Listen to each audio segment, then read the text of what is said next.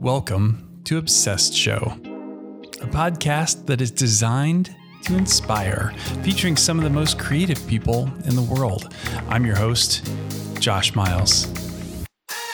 Welcome to Season 4 of Obsessed Show. You'll note that we are no longer calling it Obsessed with Design.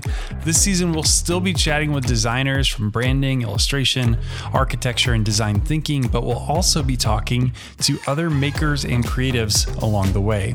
In fact, when we started the show, the plan all along was to broaden out and talk to other guests eventually, which was part of why our website and Twitter handle and Instagram are all Obsessed Show. If you're into what we're doing here, you might also want to check out my personal branding and marketing tips called 59 Second Friday. That's over at youtube.com/Josh Miles. That's enough about Season 4. Let's talk about today's episode. Okay, kids, today we have an interesting topic to explore as we chat with Jonathan Grzybowski.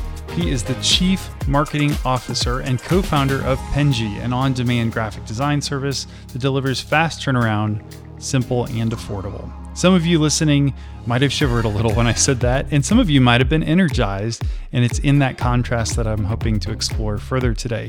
Penji has been named as a top startup to watch according to Philadelphia Magazine and mentioned in major publications like Success Magazine, Huffington Post, Forbes, and Inc. Prior to Penji, Jonathan founded multiple marketing-related startups and worked for Apple. You guys may have heard of that company before, that Apple. So without further ado, Jonathan, welcome to Obsessed Show. Thank you so much for having me, Josh. Excited to explore the journey of entrepreneurship and challenging questions of graphic design. Yeah, you bet. And I am excited to jump into that as well. But as we do with all of our guests, maybe we can get started here. Tell us how you found your way into this world of startups and marketing and graphic design. Yeah, the question about graphic design and Penji specifically was more so an accident. However, the idea behind entrepreneurship was very much so on purpose. When I worked for Apple, there was a time in my life, I was like 23, I'm now 30. I was like 22, 23, and I just felt very unfulfilled. And there were moments where I felt like I needed to do something more in my life. I wasn't excited about my job. Here I am working for one of the best companies in the world, arguably the best company in the world. Yeah. And I just didn't feel that energy. I didn't feel, again, fulfilled. I didn't have a purpose behind this company. And one thing led to another. I ended up just quitting my job. And now I'm sharing that story not to tell somebody else to quit their job, because I don't think that I would do the same thing differently. I don't think I would do the same thing that I did, and I would do things differently if I were to do it all over again. But I ended up quitting my job with really nothing to go back off of. I started a business just, I guess, on my own, which I did social media management, and I didn't have any clients when I quit. I just knew that, like, you know what, I'll just figure it out. I had 3 months of Right. cash in the bank, and I was like, I'll figure it out. And so you leap and the net will appear. yeah. And the net, I had to fall a little bit before that net, appeared. Anxiety was definitely pretty high, but, I knew that when I was starting this business, this digital marketing business, I only worked with restaurants, because I knew that if I worked with restaurants, I could do one of two things. Number one, I can get money, and that would be ideal. Number two, I could always barter for food. I don't mind living. I don't mind sleeping in a basement. I don't mind sleeping in a car. I don't need a nice, comfy couch or whatever. I just knew I needed to eat because I was hungry all the time. Yeah. So I did that for a while. Inevitably started my own agency beyond that initial failure that I had, and that kind of set the precedence of like where I am today. Because the agency that I founded, the one thing that when I was going after clients, I found a really hard time trying to find other graphic designers. Now, I, by trade, am not a graphic designer. So when people are hiring us to do their social media, for example, I'm doing the graphic design. I am the least qualified person in the world to do graphic design. So I would have to go on to freelance websites, and I would have to go on to students and people who are local to me. And then I used websites, again, freelance websites as well. And that just didn't work out. Nothing worked out because I didn't have clear processes. I didn't have clear procedures. And I definitely didn't have the income to hire somebody full time. So then fast forward, we started to grow a little bit. And now we were at a point where we were able to hire somebody. And regardless of the things that, the bad things that we did as an agency, the one thing that that people always said that they loved, regardless of the crap SEO that we were able to deliver and the bad development that we were able to do, they all said our design was absolutely amazing. And so isn't that interesting? Yeah. And so then we're like, okay, well, we had this problem before and we found a solution. Let's do some research and see if other people also have the same problem. And so right before we launched Penji, we decided to interview close to 200 and something people. And we said, hey, do you have a problem in this world? And if you do, how big is the problem? And we asked all these other questions as well. But the last question I think is most important to the audience is, if we build this, will you buy it? And we had an overwhelming majority of people that said, yes, we would. And they inevitably became the first batch of Penji customers. And so it wasn't necessarily something that we set out to do, but we more so found a huge problem in the market and in the world. And then we built an entire business model around solving that problem. So it's interesting that you said maybe if you had it to do over, you might do it differently. I'm curious if even before you went to work for Apple that you felt like this entrepreneurship thing was something that you might want to explore. Oh yeah, absolutely. I think I have a very strong and harsh opinion about this. I don't think entrepreneurship can be taught. I don't think that entrepreneurship can be studied on in order for you to convert into entrepreneurship. I think it's one of those things that you just innately feel in your body and soul. And it's not necessarily an ego thing. Not once did I ever say I want to be my own boss. That was never the idea. It was more so I know that I can. I mean, I guess this is the side of ego. I felt like at the time that I could create something that was bigger and solved a problem and was able to help more people. And that was something that was forever ingrained in my DNA. So I want to get into the product and kind of how you guys looked at this problem uniquely. And I think it's worth maybe digging into this kind of freelancer versus entrepreneur, if you see a dichotomy there. But maybe we should talk a little bit about the product first, just so our listeners understand kind of what you guys have built. So I understand at this point, it's kind of based on a need that you saw in the market and something that you felt uniquely positioned to be able to serve up this service. Who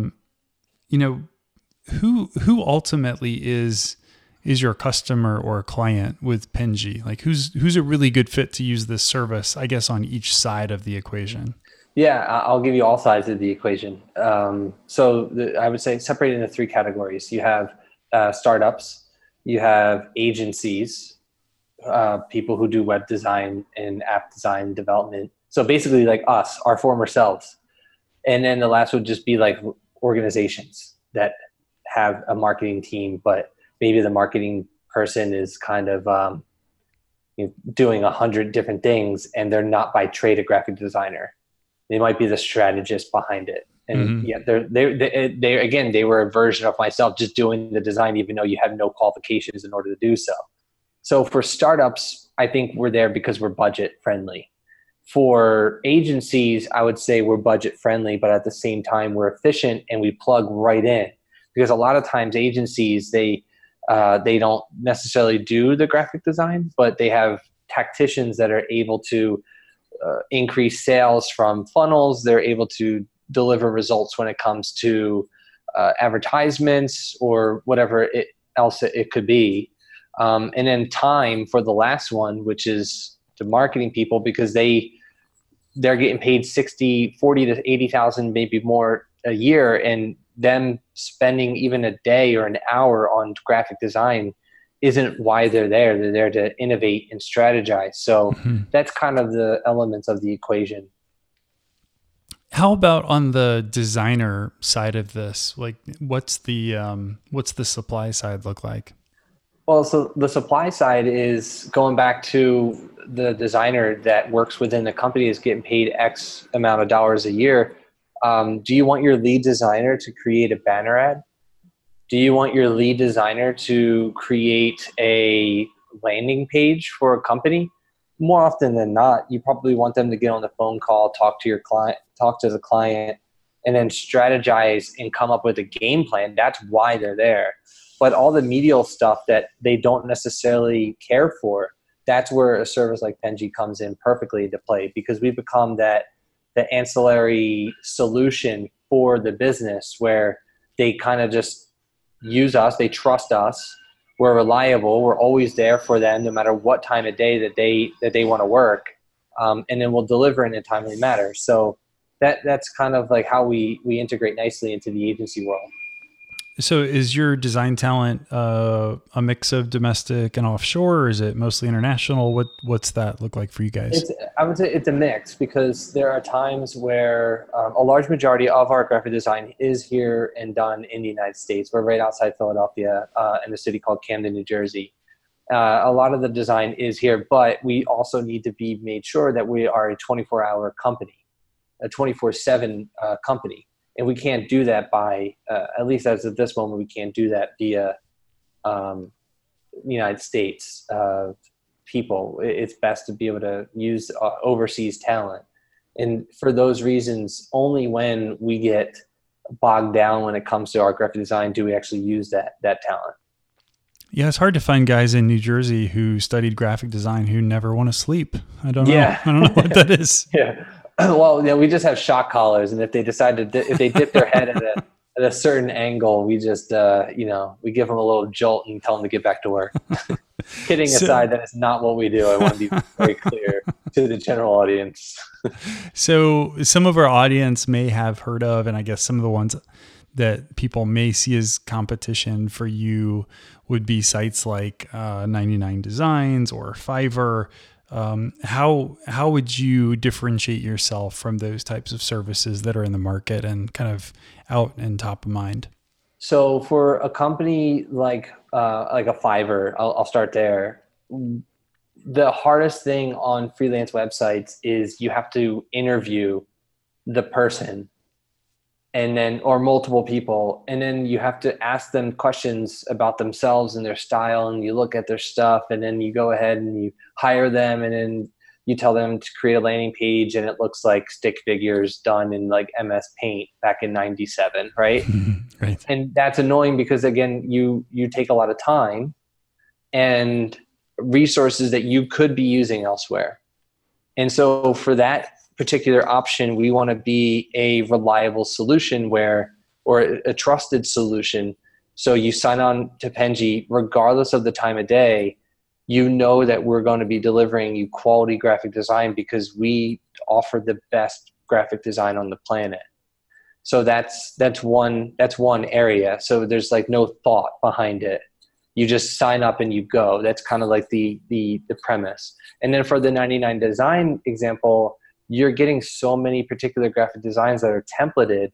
There's nothing specific to you, the individual, in which the solution in that matter is we offer you the opportunity to collaborate in real time with your designer, and you can talk to them as if that you're messaging on Slack or Facebook Messenger. And so if you want to get that personalization out there, personally, I think that you could get that done a little faster and a little bit easier than that you would of like another competitor. Because that real-time collaboration goes a real long way. You might receive something really sick when it comes to like 99 Design, but is that really the solution that is for you? Or maybe that same thing could be used in 101 of the different examples that they're given. And it's just so lucky enough that you are the one that chose that one. But with us, you're getting something custom and personalized every single time. So I would guess, especially within startups who kind of have an established look and feel, or maybe within an in-house marketing team who's looking to add some design talent, there would be the challenge of kind of basing everything off of a set of standards. So when clients sign on with you, do they get like an assigned designer or team of designers, or do you kind of get is it more like zone defense or man to man? I'd say a combination of both. Since you're a basketball person, I'm assuming. Yeah. We're just coming off the Final Four. That'll date this a little bit since we won't release for a couple of weeks, but just stayed up last night to watch the end of that game. But I would say it's like a full court press coming back into a zone. You could definitely get the one-on-one if you so choose. You could also, if you don't like that particular designer and you want to get another opinion, then you can ask for that. So you have a leader within your team, and that person will be able to facilitate the style and the design that's best suited for you. So if you're like, I'll give you an example. If you're like a makeup company, you most likely, and this isn't me just being gender profiling, but you most likely probably won't want a male that does the makeup if that male has never touched or used makeup before in his or her life. Mm-hmm. However, if that person is a little bit more suited for a makeup company, then you're going to get somebody that's best suited for the makeup brand.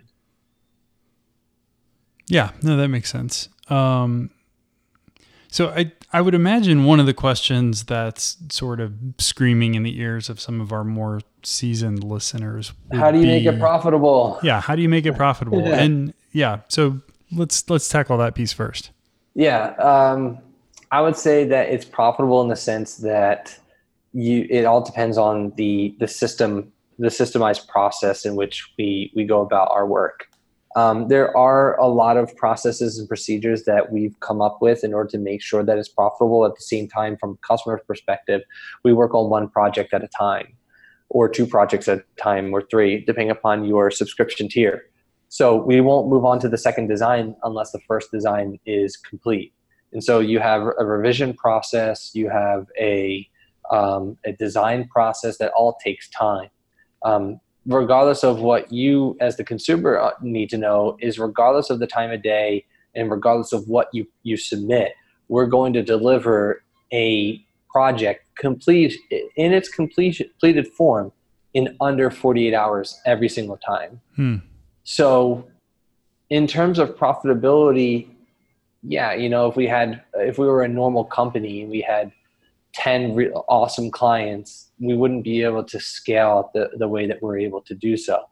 But us having hundreds and thousands of clients, now it gives us a little bit more wiggle room in order for us to work.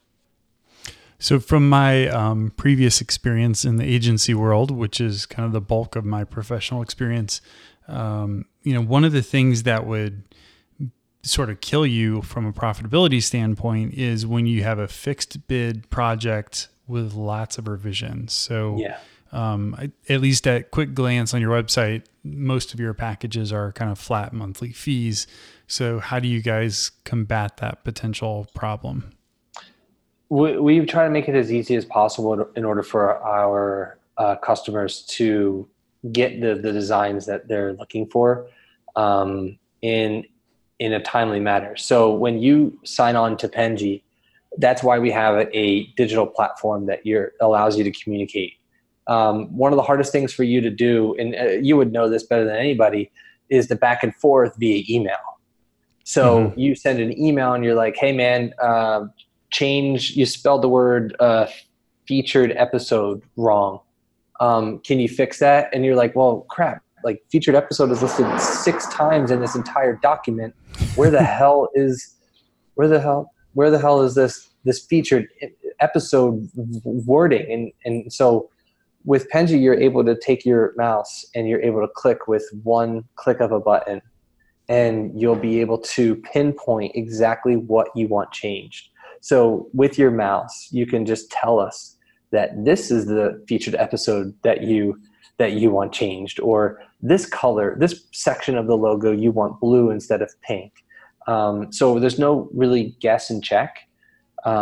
It's literally just clear cut accountability on all parts. Because if you tell us that you want something done and you don't click it, then it's not going to get done.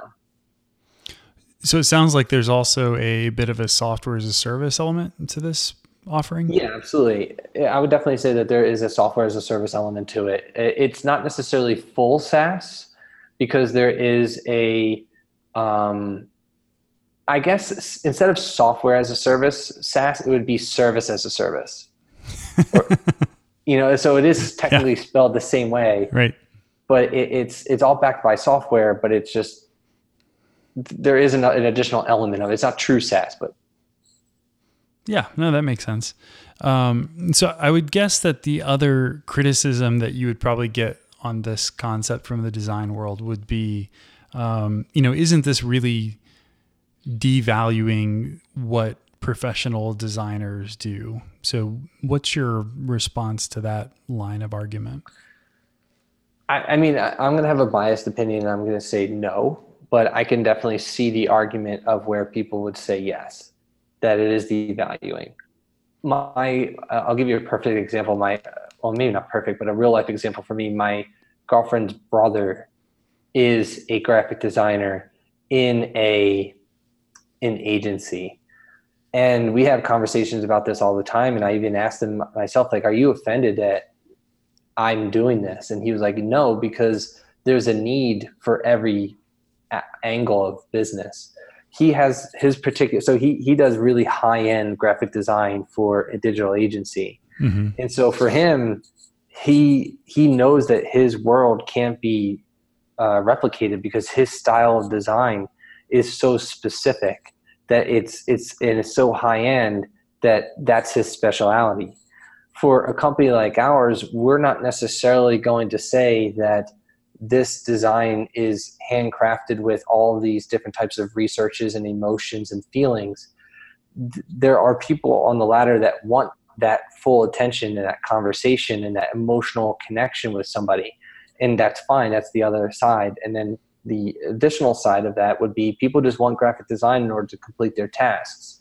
And I would say that we're not necessarily devaluing the world of graphic design. We're more so adding an additional element of help to those who are bogged down with maybe creativity lulls in their lives, or they may be down in the sense that they're just doing so much and they have so much work that they need that additional help. And so we kind of come in as the help, and not necessarily trying to take over somebody else's job. More often than not, and I'd say a large majority of our customer base has an additional graphic, that has a designer in their company outside of us. So we are not the sole graphic designer within the company. We're more so, again, that additional support in order to help the main person or the strategist within a company complete their tasks. So is it fair to say that that Penji's really positioned better for more of like the entry level, or maybe more of kind of the day-to-day production driven design stuff, as opposed to, as you described, your brother-in-law's role? I would say that we would more so, I mean, listen, we can do that, but I see more often than not the case studies come back and say, and our customer data says that we are more so used as a help and less as a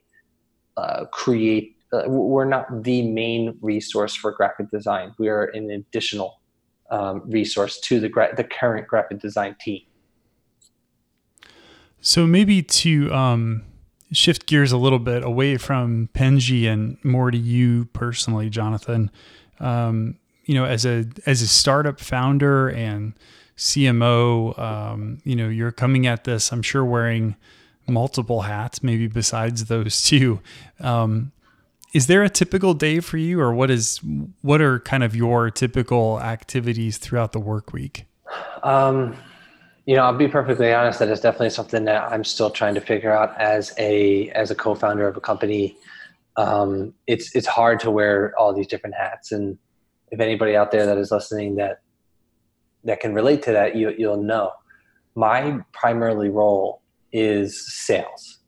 My job is to create meaningful connections. My job is to share the story and is to introduce Penji into new audiences. That's my role. So a day-to-day task would be, I have a particular team that I work with amongst the company, and I am fixated on developing partnerships, relationships, and making sure that our sales team is able to grow and we're able to get new connections. In addition to advertisements, I also have another co-founder that is doing the other portion of that. So I'm very blessed and honored to have another co-founder and another partner in crime that is willing to share the load. But I also would say that we have amazing managers too, and they're able to do what they do best. So it's a true team collaboration in terms of how we operate, but my primary role is sales. So we've chatted with a guy who's actually here in Indianapolis named Christian Anderson, who runs a startup studio called High Alpha, or he's a partner in that studio. And we talked a little bit about fundraising and those kind of things in the startup world. Maybe we'll link to his 2 episodes in the show notes. But I'm curious, just from a funding perspective, if you're willing to share, is this a total bootstrap thing? Do you guys have angel investors? Are you currently raising, or what's that side of your business look like today? Yeah, that is something that we are very proud to admit, that we are cash flow positive. We've created this thing 100% from the ground up. We've never received angel money. We've never received VC money. There might be a point in time where one day, maybe we do want to go that route, but at this moment we don't need it. We're again, cash flow positive. So everything that we've done, everything that we've built has been due to our processes, our procedures, and our communication with our team. We have a team of over 40 people now, and I believe that we're a well-oiled machine. Everybody knows what is expected of them. Everybody knows how to perform and what to do in order to grow the company.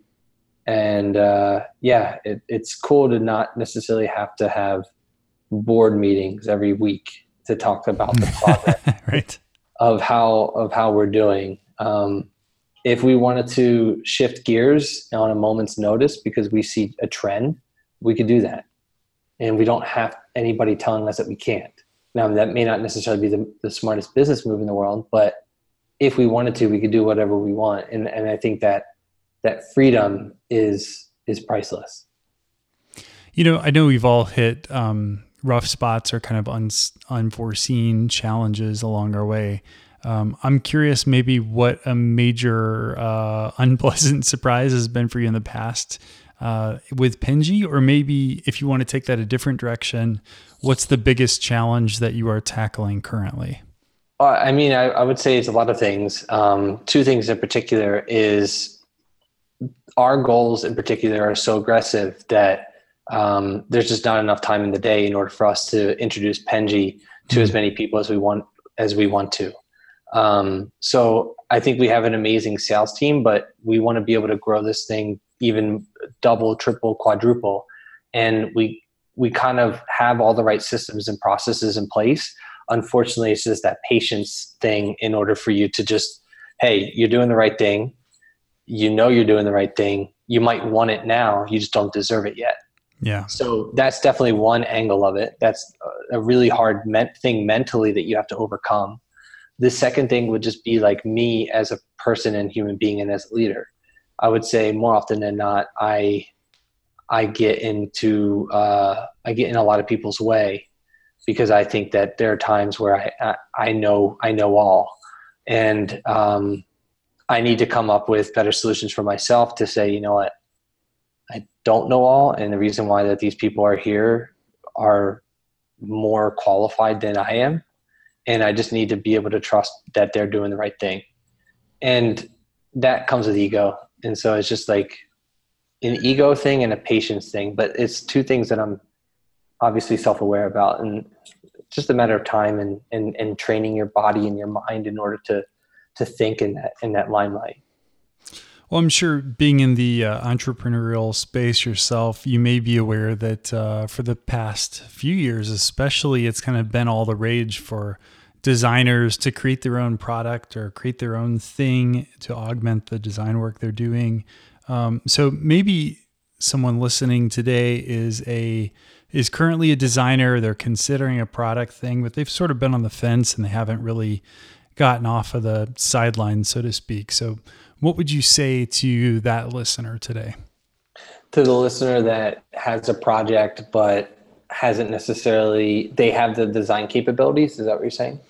No, they're, so currently they're a designer, but they're thinking about launching their own startup or creating some sort of productized thing, not necessarily Pingy, but that, they've got a startup kind of in the back of their head. What would your advice be to the person who hasn't started yet? Yeah, I would say you probably shouldn't start at all until you get the data behind it, because there are so many people that have come up to me and said, hey man, I have this really cool idea. Would Pingy be a good fit? And my answer is going to be yes at all times, because it is. But it doesn't mean it's going to be successful. And that's what really bothers me nowadays about entrepreneurship, is that we've romanticized and we sexualize entrepreneurship through our Instagram and our YouTube channels and our Facebook and all this other crap. At the end of the day, your idea, everybody has a good idea, but you have to be able to execute the idea in order to make it profitable. And that requires you to do things that you normally wouldn't do. So if you're a designer, you could be an introvert and you don't like talking to people. Well, you need to change that, and you need to go out, you need to call 150 to 200 people or email or meet with these people in order to make sure that whatever it is that your idea is going to fix, that damn well that you have 200 potential customers that are willing to sign up today because of that problem that you're solving. And I just think that a lot of people go off of this emotional reaction of I have a good idea, and they're not willing to commit the time in order to do the research and slow play the role of your idea.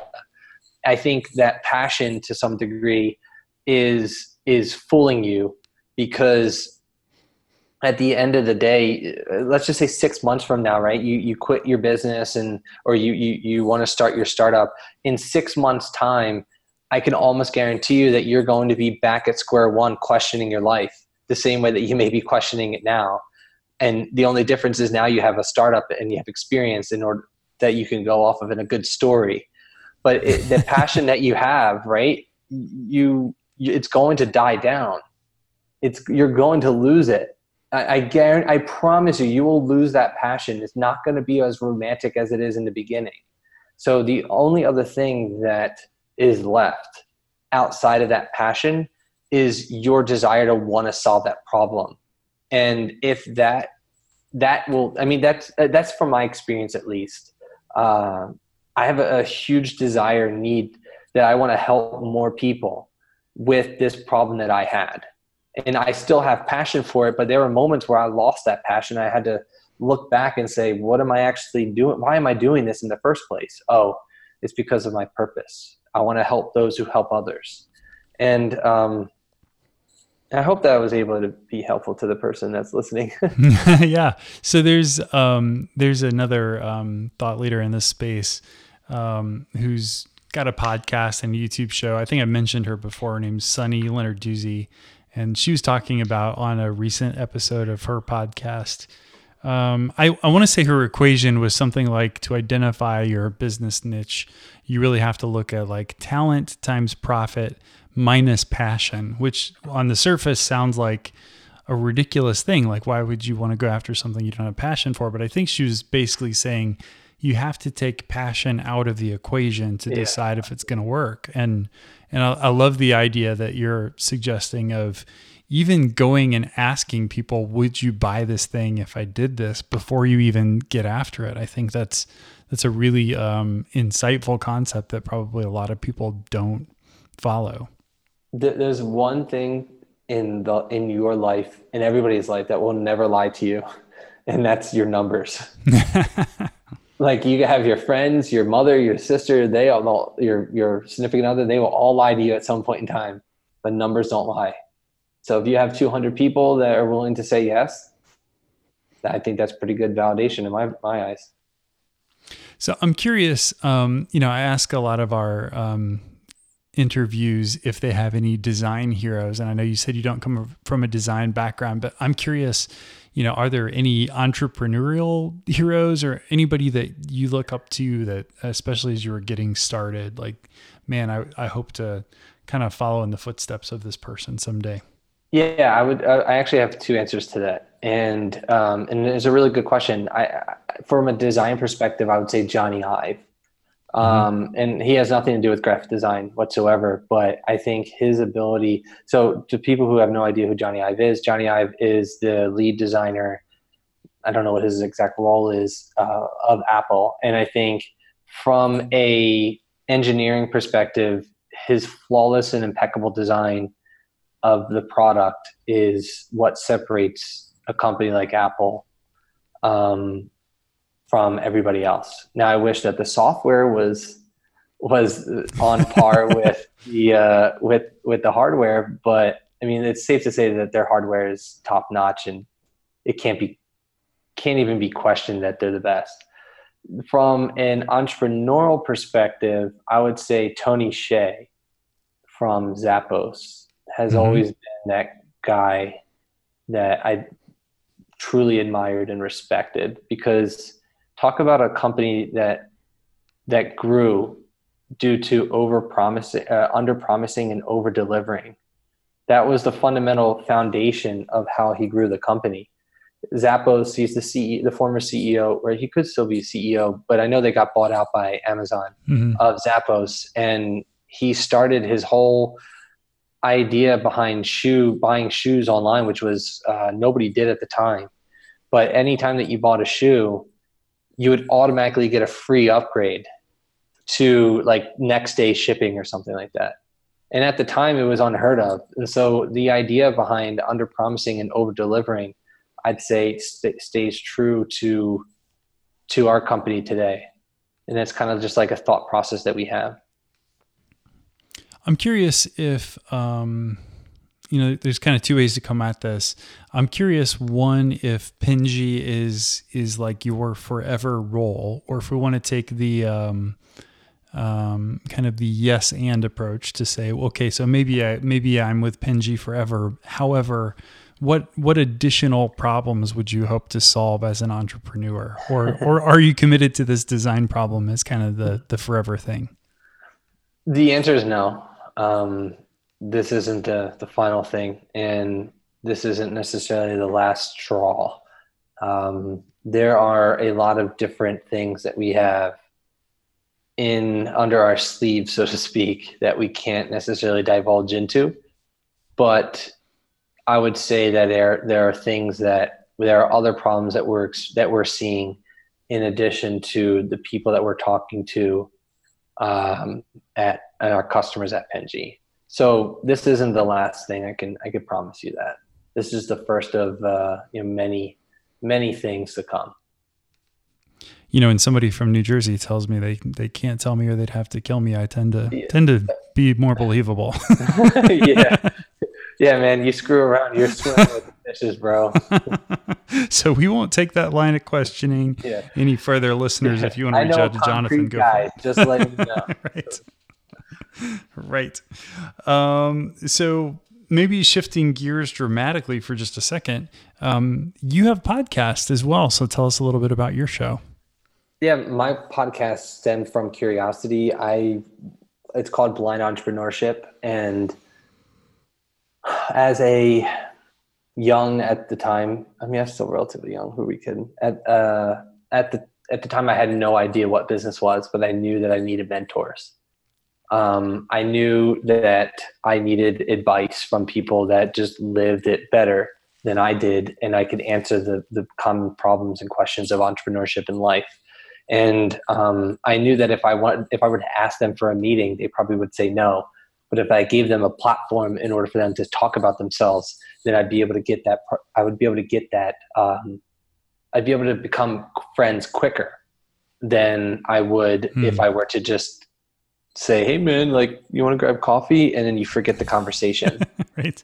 I mean, you can answer this too about why you do podcasting, but you build a really strong connection with the other person. Like I'm never going to forget our conversation because you're giving me the ability to share my story amongst your audience. Even if your audience is one person, it's more than what I started with today. I hope it's not one person, but but to that same sense, like just the ability and the thought process to just hear somebody else's story and ask somebody's like so many questions for your own selfishness, you can learn a crap ton just by starting your own podcast. So that's kind of why I started it, and just to gain friendship, and it ended up turning into a really cool thing where actually people want to listen to it. So it turns out pretty awesome. Yeah, that's awesome. I tell people all the time that the conversations that I have on the show are, these are conversations I'd like to have anyhow. And it just so happens that I get to record them and share them with other people. And like you said, other people will benefit from this in the future. And it's something that can kind of live on indefinitely. So people can come back years later and pick up this show and hopefully still learn a few nuggets from it. Exactly. Yeah. I mean, these things are evergreen. This podcast will never leave the world of the internet. And you can go back into it a year from now and just be like, man, I was such an idiot. I knew nothing about life and business when I first started this. And now here I am knowing just a little bit more, not too much, but just a little bit more. Yeah, for sure. And good news, we do have more than one listener. So hi, Mom. But we also have Mom and Dad. I mean, most of our episodes get about 2,000 downloads. So our listeners may or may not know that, but I do appreciate everyone who tunes in and subscribes. And you're asking great questions. I do want to say I've been on many podcasts, and I think your curiosity shows, and it's something that I could personally, not knowing you outside of this conversation, I could tell you have a huge desire to want to create good content for your people. And so your questions are incredibly intelligent and thoughtful. And I'm appreciative of you taking the time and researching a little bit about what we do. Yeah. And I appreciate that. And, it's a balance too, because I don't necessarily want to know your life story before I talk to you. Yeah. Or I think I would just naturally lose some of that curiosity. So when I prep for one of these interviews, especially, in full disclosure, you and I did not know each other at all before we connected over email and tried to get something scheduled. Yeah. So, in our exchange, I looked a little bit at what you did and I was like, oh, there could be some controversial questions here. I hope you don't mind if I push some of these buttons. You said, nope, fair game. I read a little bit on your bio, a little bit on your website, and that was enough for me to kind of like wet my whistle so that we could have an informed conversation without me feeling like I already knew the answers to all the questions I was going to ask you. So That's really my favorite way to go after this. Absolutely. That's great. It's a great way. So I'm curious, this is a question that we ask absolutely everybody on the show. And yes, we have almost always interviewed designers, but we recently changed the name from Obsessed with Design to just Obsessed Show. Number one, because we wanted to include other creative types, including entrepreneurs on the show. And I think there's a lot that fellow creatives have to learn from one another, even if they're not all designers. I think even though our audience is largely from the design world. So all that to say, this is the question I've asked everyone, which is, we're all sort of an obsessed group of people, right? So I'm curious what you find that you are most obsessed with right now. I would say my mental stability is what I am most obsessed with right now. I have a very obsessive personality. When I have an idea or when I have like a solution to a problem, I don't stop thinking about it. Like I can't even think about anything else. Like nothing else matters to me. So I guess I'll answer this in two ways. How to get more eyes on Penji, we're a young company. We're only a year and a half old. We have over 1,000 customers, so we're growing at an astronomical rate. I would argue, without necessarily disclosing all information, we're one of the fastest growing companies in America, and I have no problem going up against that claim. And so how can you get more eyes on the product, and how can we help more people? How can we deliver an incredible experience for our customers that they want to refer us? That's like my current obsession. The secondary obsession would be just like mental stability and health, eating the right things, working out. I turned 30 this year, and I told myself that I'm going to run a triathlon, a marathon, a Tough Mudder. I'm doing the Broad Street, which is 10 miles in a couple weeks. So like I'm stressing my body to the absolute limit. And so I need to just be mentally, physically, emotionally well kept. And that then transpires into the world of business, that if I'm able to do these things, then what can I do in the business world? Because there's 40 plus people that are relying on me to be the best version of myself. And if I'm not eating right and training right, then why would I be considered a leader? Yeah. Even, so like this past Monday, I overslept enough to where I was like, I don't have time to go to the gym, but I still ran down in the basement, did some push-ups, grabbed some dumbbells, did some curls and a couple, just quick things that I can do at home with some 25-pound dumbbells, nothing too crazy. But it's amazing how much more energy I had for the rest of the day after doing that, after waking up like, oh, I can't move, I can't get out of bed. Mm-hmm. So do you experience that kind of thing too from physical activity? Hell yeah. I used to go to the gym at night, and I was like, I don't really sleep ever. I'm actually asleep right now. I'm just talking during my sleep. But yeah, so we just, what I did was I changed my habit, and I created a habit, and I told myself that I need to wake up earlier. I need to try to go to bed a little bit earlier as well. And so, I go to the gym at around 7-8 o'clock in the mornings now, and I'm just like ready to go. Like I'll answer this way. I'm an energy driven person. So I need to release my energy in some form of fashion. And so like whether it's a quick run or whether it's like dumbbells or push-ups, I need to get this out of me in order for me to go to work with a clear head. Because if not, then my energy will be bottled up throughout the entire day. And nobody wants that. No, yeah, exactly. Nobody wants that for sure. So yeah, I mean, I can totally relate to that feeling that you just gave. That it feels great being able to work out in the morning, or even meditate for that matter. Meg, shh. So, I'm curious if you have maybe a favorite piece of advice that you have received, or maybe what's your favorite piece of advice for new team members at Penji?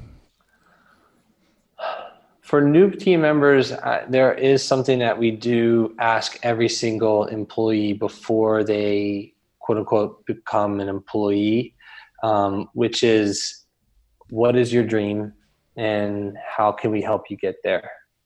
And I think a company culture that we're building is that we want to be there for our employees, even if a lot of them want to be entrepreneurial. And so we want to be able to support them, whether it's here or whether it's elsewhere. We want to make sure that when they interact with our company culture, that they know that they were loved unconditionally when working with us. That's something that's really important.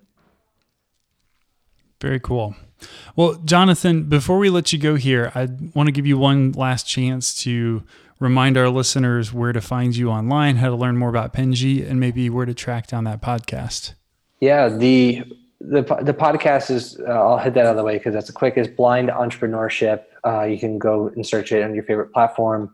The main thing though, if you do need any form of graphic design help, if you love our story, if you love what we value, and if you need any type of on-demand graphic design support, then just head over to penji.co. It's penji.co, and we'd love to be your support, your graphic design support. And anywhere to connect with you personally? Yeah, Twitter is probably the best way. At Grzybowski J, and that's a long one. I should probably change that, but it's GRZYBOWSKIJ at Twitter. That's probably the best way. Awesome. Well, for our listeners who struggle with consonants, we will definitely put that in the show notes. Yeah. Jonathan, it was a pleasure catching up with you today. And thank you for being obsessed with design. Yeah, thanks for the opportunity. Okay, kids, that's show number 118 officially in the books. I hope you enjoyed our chat today with Jonathan Grzybowski. As we expand our topics here at Obsessed Show, please tweet at Obsessed Show and let me know who else you think we should talk to. Do you want to hear from video people, from authors, from painters? What kind of creators and creatives and makers are most interesting to you? Because that's who I want to interview on this show. Don't forget to check out that new 59 Second Friday series all about personal branding and marketing on YouTube. That's youtube.com/Josh Miles. And it would mean a lot to me if you just hit that subscribe button. Every subscriber means a lot. You can get all of today's show notes on our website, still at obsessedshow.com. And if you haven't already while you're there, add your email address to our newsletter. I'll update you on some of my favorite new episodes and some cool things I find in my daily obsessions. Of course, all the links are over at obsessedshow.com to all the places you can find this show: iTunes, Stitcher, iHeartRadio, SoundCloud, Google Play, and Spotify. So no matter where you find your podcasts, chances are you can listen to Obsessed Show from there. Just head over to obsessedshow.com. The Obsessed Show learned to ride without training wheels at Miles Herndon, a branding agency in beautiful downtown Indianapolis. Visit milesherndon.com to learn more. Thanks for listening. We'll see you next time.